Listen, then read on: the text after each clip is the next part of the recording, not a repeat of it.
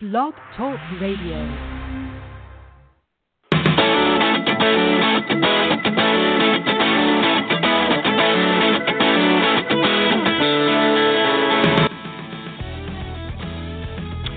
Hello and welcome to today's Outsports podcast. It is, it's almost the end of August. NFL season starts 2 weeks from tonight.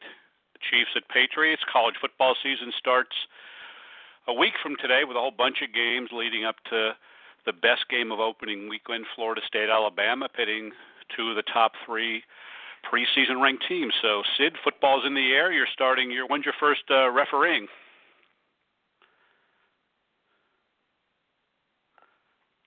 Hello? Oh, don't tell me we have more technical difficulties. You need to unmute me. So there we go. Yeah, I am not. I am not week. muted. I've been doing scrimmages for the last week, and I'm doing a high school game. My first high school game's tomorrow.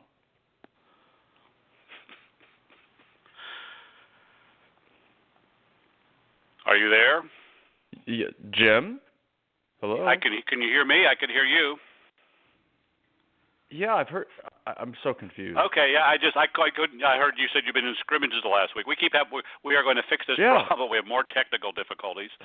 I couldn't hear a word you said. You said you're doing scrimmages this week. Yep, and I got games tomorrow. Oh, all right. So I think we're right. Anyway, it is football season, and we've had a busy week with a couple of football stories. We had an openly gay referee today, which is always great to see. The striped shirts, because that was an area where for the longest time we had nobody out. I mean, it was like, and then you see, I think he wrote us probably more than a year ago, but Dominic wrote his story today. And what was your reflection of that story? What did I tell you? Well, I remember when I started officiating, people said, "Oh, be sure you don't tell any of your fellow officials that you're gay because it won't go over well." And most of the people I work with know I'm gay, just like Dominic, and the board of directors of my association have been completely supportive. Everyone who knows me, I think, has been supportive. Maybe there are some people who just kind of keep some disapproval to themselves, which I couldn't care less about.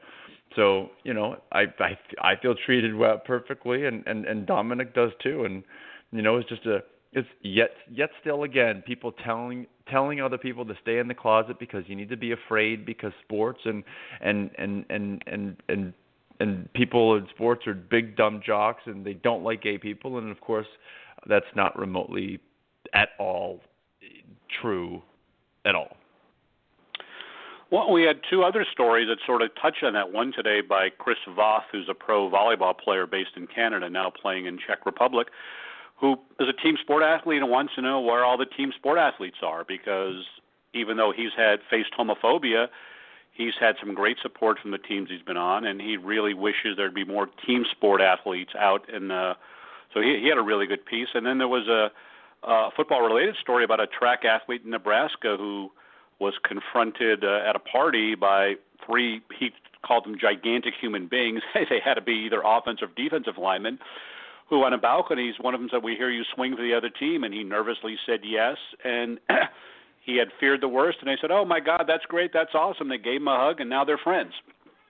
And that story kind of resonated on the Nebraska message boards because, it's sort of, again, this idea, oh my God, Nebraska football, the worst, they must be the biggest bunch of homophobes ever. Well, they had an openly gay kicker 12 years ago, and with this track runner, they totally embrace them. So I think that we don't give players, especially in sports like football, a lot of credit. And in a couple of minutes, we'll have on a guest who's going to talk about a woman who broke some barriers in the NFL. But I think football, for whatever reason, said this year is the year of football. We seem to have more football-related stories, high school, college. Now we have a pro story with Katie Sowers of the 49ers. And that's a sport that for the longest time was the one that we were told was never going to be accepting. It seems like on Twitter I get into a weekly, and it's becoming multiple times a week, argument with LGBT people who insist that sports are homophobic and the LGBT people are rejected in sports, and certainly holding up sports like football as the obvious example that sports is rife with homophobia. And they are all they have chosen to be totally blind to the facts that person after person who comes out in sports, in football, they come out to open arms and total support from their teams. And for years we were told that, oh, well, yeah, they're going to find support in San Francisco and LA and New York. This is happening in upstate New York. Buffalo is not exactly bastion of liberalism. And Kansas and Arizona and Indiana and all those places voted for Donald Trump. They're red as red could be. So, and they've all found support, but yet LGBT people seem, Jim, totally addicted to the idea that sports and football are homophobic. Well, it's a curve that we're trying to change, and we have a guest that's also trying to change it. And we're going to talk about what our big story of the week is. So first off, I want to welcome Rebecca Fernandez. You there, Rebecca? Hello. Can you hear me? Hi, how are you?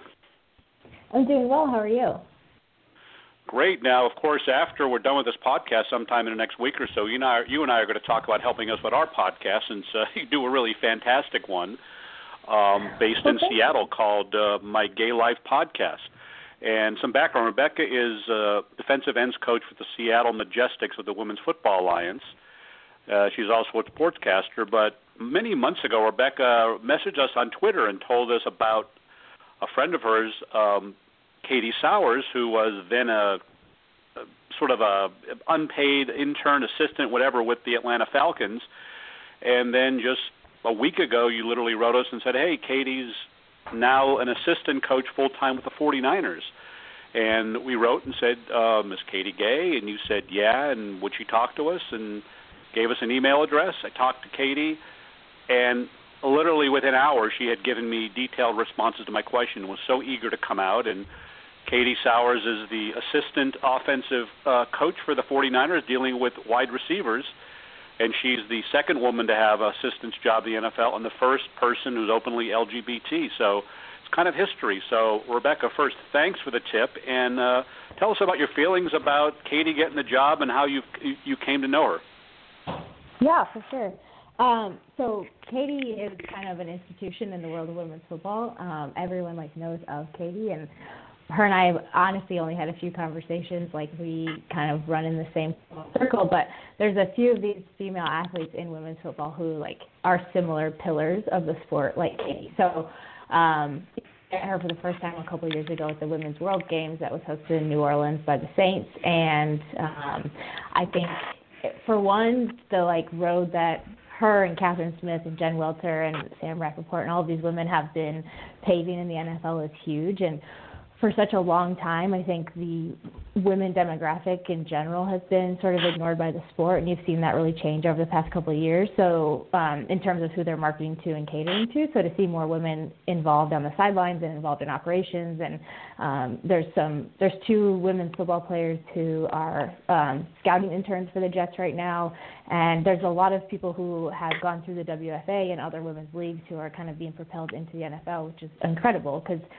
there's a misconception that women want to play in the NFL, and I don't think that's the case. We really just want to be part of the game, and we have our own sport and we love it. There's no one who's itching to throw pads on and play in an NFL game. But in terms of coaching and scouting and being part of these teams, that's something that appeals to a lot of these women who have a ton of football intelligence to share.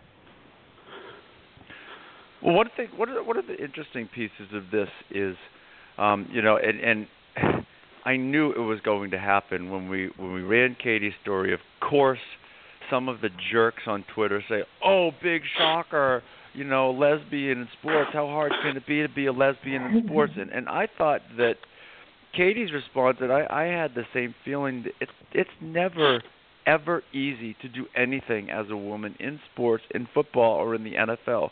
Can you speak to that at all?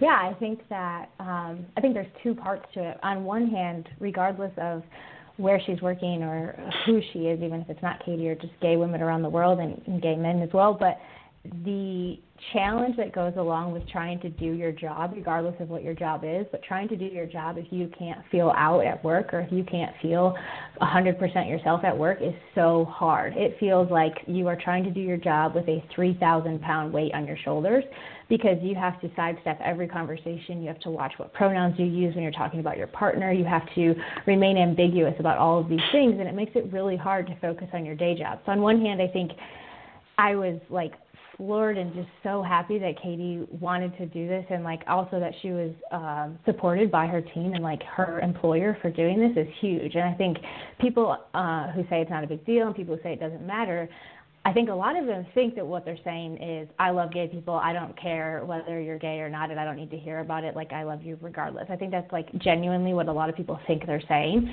What you're really telling someone when you tell someone that them having like coming out at work doesn't matter is like you're kind of erasing their experience of having to hide and having to feel that weight on their shoulders for so long, and that's why it does matter. So like it matters for women who want to go into football, and it also matters for women who are just at home every day wondering when they're going to be able to come out at work.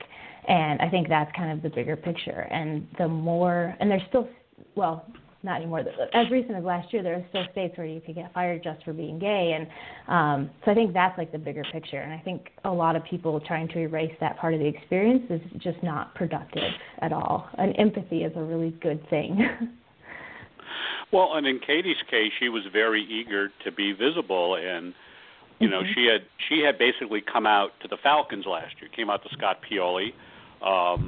And she was nervous about it because even though she assumed everything would be okay, you know what it's like. The first time you tell someone, you don't know, did I misread that situation? And it turned out not to be a problem. And the fact that she felt so open about it, to me, was a really sign of progress. So it's like, I mean, kind of good for the 49ers because they clearly knew her orientation. It wasn't like this was a shock. And she was so eager to tell it, but she also said something in the interview where she thought it would actually be easier for a gay man to get a job in the NFL coaching than a woman. And I want to get your perspective on that. Do you think there's something to that? I think so. I think there's something to that sort of double whammy factor maybe. I think regardless, so I often similarly run into this in terms of like women who feel like for instance, I pass, quote unquote, as straight.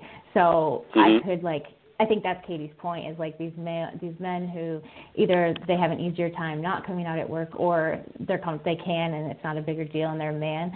For one, like men have the advantage of playing the sport longer. There's like this automatic instinct that people tend to think that if you've played as long as men can play as easily as they can play, then you're going to know more about the sport, which I don't think is true. I think it takes a whole different person to be a coach than an athlete. And so I think she's probably right if you were to like line up the numbers. I think it's unfortunate either way, of course, but there's something to be said for being able to like pass as a straight football playing dude right off the bat.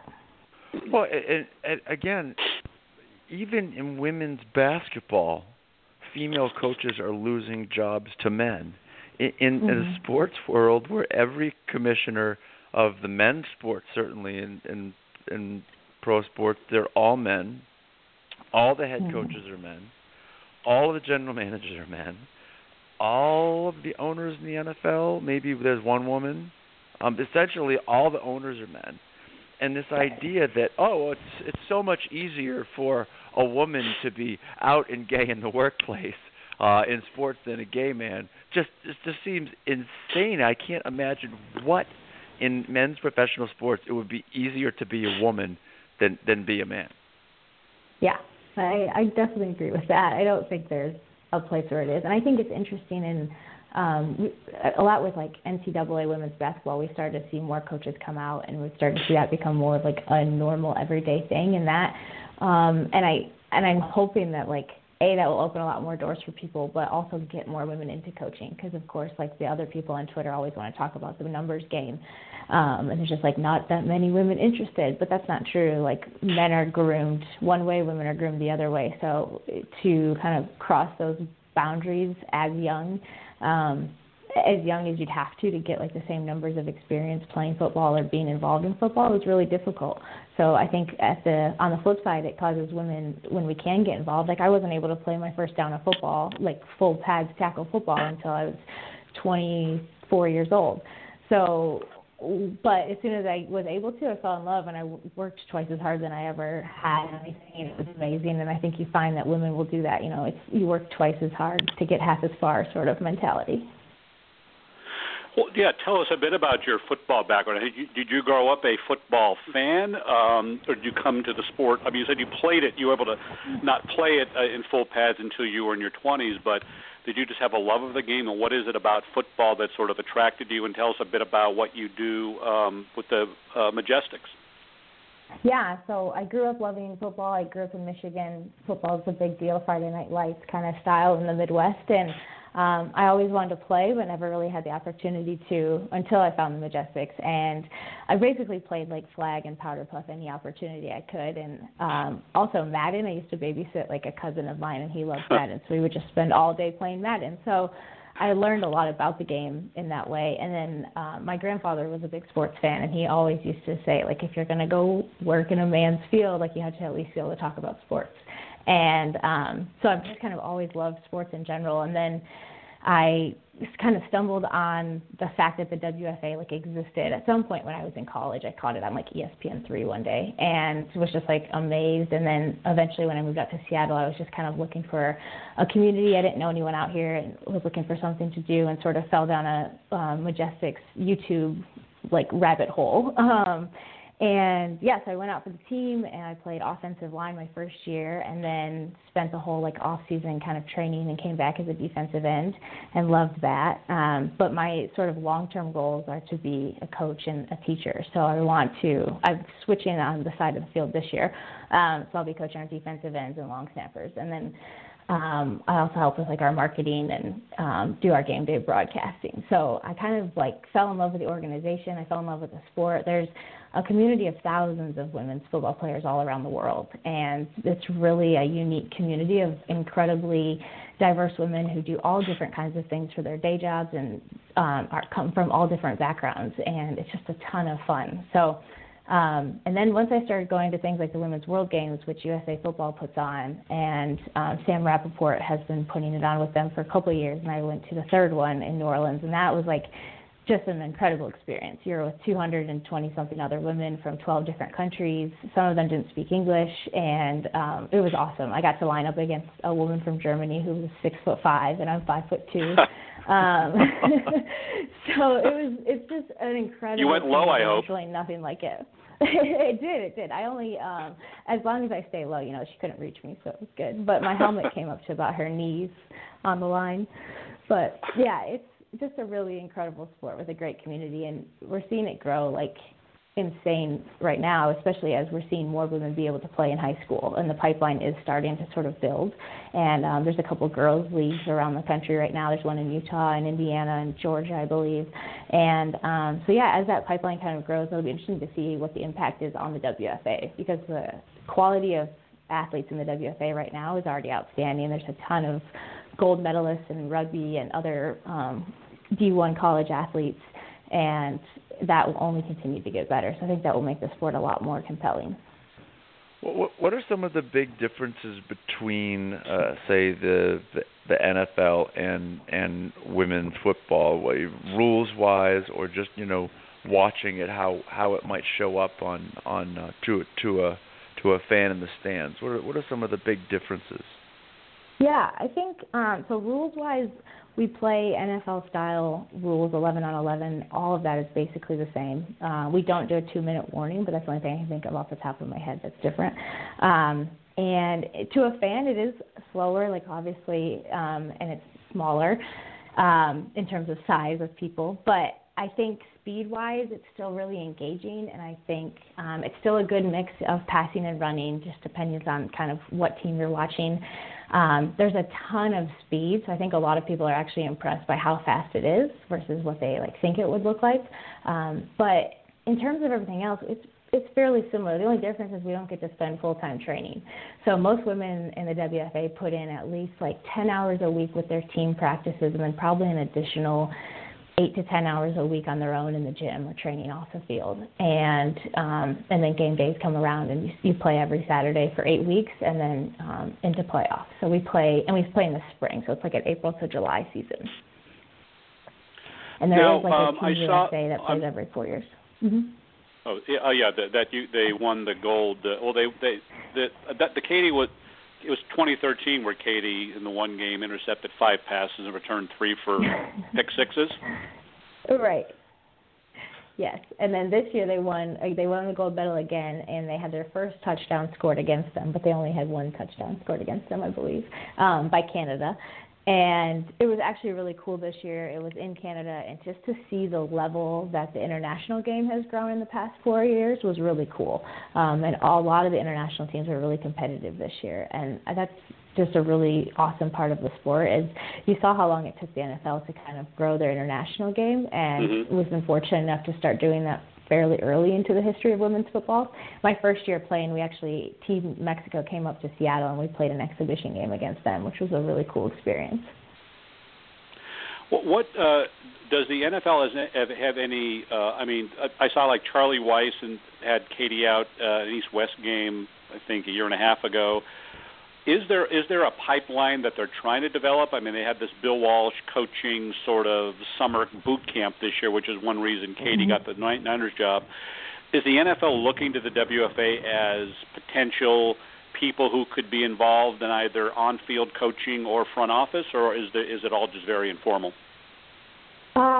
There's no formal partnership by any means. There is a woman named Sam Rappaport who's the director of development at the NFL, who was previously at USA Football and also played football herself. I think she played in a different league from the WFA because she's from Canada. But so she has been the one building the pipeline that you're talking about, specifically with the Bill Walsh program, and she kind of has her hands in all that. So I don't think there's no official pipeline or partnership, but I think with Sam's background, she definitely understands that women who play football understand it in a whole new way, and that it is a great kind of farm system for them to pull really great coaches from. And you'll see there's Odessa Jenkins right now who's on the Falcons internship, and there's a woman named Steph who's in Pittsburgh with the Steelers, and they're both WFA players and coaches as well. And I think there was one more maybe. And then, like I mentioned, the 2 women who are working with the Jets as scouting interns are also WFA players or former WFA players. Well, and when I talk to coaches, players in women's professional sports, and even major Division I NCAA basketball, I always ask them what percentage of the women in the sport are LGBT. And there's a stereotype that every woman in sports is LGBT, which is totally ridiculous. But what I've found is that, of course, all of say 100% is ridiculous, but it's usually much higher than the general population. What percentage have you found in women's football fall into that category?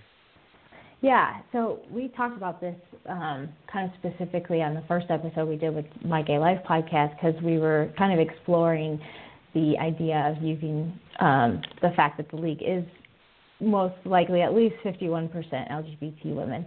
And that's a number that is not a solid number by any means. But on our team, at least in the Majestics, we are a majority LGBT women. And I think that there's something to be said about the community that we've developed in women's football, and that it is a place where we can go and be the majority for the only time in our day and the only time in our lives. And I think and I think that's part of why you see that. The higher up you go in athletics, the more elite you get. It tends to maybe become more skewed towards being a majority LGBT, and I think part of that is because of the community aspect. I think a lot of athletes get burnt out playing softball or basketball or football their whole lives, and the one thing that will keep you going to practice and keep you engaged is building a really great community around you. And I think that's part of the draw to women's football for LGBT women. And I think on the flip side, the straight women that we play with are the greatest allies I've ever met in my life. They are very protective and just your fantastic ally, and not really the stereotypical ally. And I think that's a wonderful part of it as well. And they take that off the field and spread that around the world. So, yeah. And Sort of a counterintuitive question. Do you think there is any advantage to a woman coaching a man, that she may have a different perspective by simply being a woman, or is that just me making something up? No, I think that goes both ways. I think that women, and I say this from like a management perspective, I think the way that I manage like male employees, I think that I'm able to kind of bring a different perspective to things sometimes. I think it's the same way with coaching, and the flip in the inverse as well. Like my male coaches tend to have a different perspective on things than I might. So what I love about like our coaching staff in particular, which is almost 50-50 right now, is that it is collaborative, and I do think like our head coach Scott takes a lot of our coach Butts, who does special teams. I think that their combination of being able to kind of come at the game from both sides is really what makes the Majestics a successful team. And I think that's probably the case in any sport and anything. I think the broader diversity of opinions you can get around you, generally the better outcome you're going to have.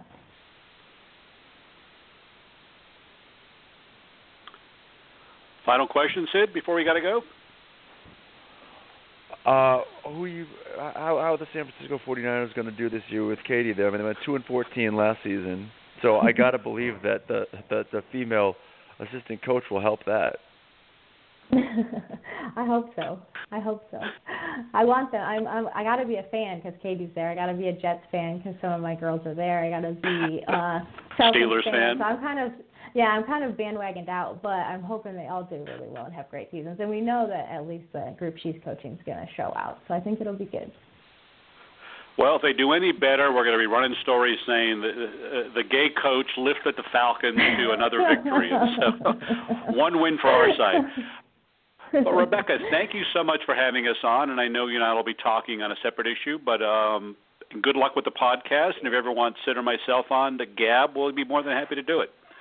Yes, we'd love that. We're going to be doing some special stuff when women's football season rolls around, so we'd love to have you guys on. Excellent. Well, thanks so much. Send us some women to share their stories about playing in football. Oh, you bet. I got a whole bunch of them I'll send your way. I'll put and out starting with yourself, because you have a great story yourself. Just begin your story with you against that 6'5" German. It's a great story. I like that plan. It was great. All right, well, talking to take care, you guys. Rebecca. Have a good day. All right, bye-bye. Bye. I mean, that's sort of the power of just our readers, too. I mean, she was a reader who simply wrote us and said, hey, you guys don't know about this. And so I think that's the one thing that we keep seeing from this, that most of these stories we get, right, Sid, or the vast majority, are people sending us tips, notices, or whatever, and it really shows the power of sort of the community and kind of paying attention to this kind of stuff. Yeah, well, and it's the power of Outsports. The power. It's why we started this 19 years ago, or 18 years ago. Nobody else was doing it, and it's just amazing that still, I think that nobody is doing it as well. That's for darn sure.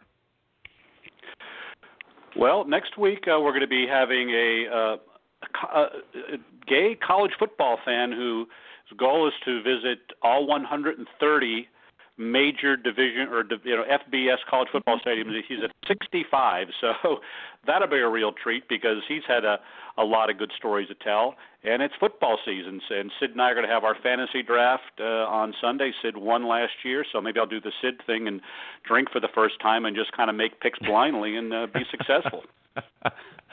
I should not be sober during that draft. It's well, it worked for you last year. The last 2 years. And in terms of last year, you were, I think you were in the Abbey or something calling in, and it was like you won the damn thing. So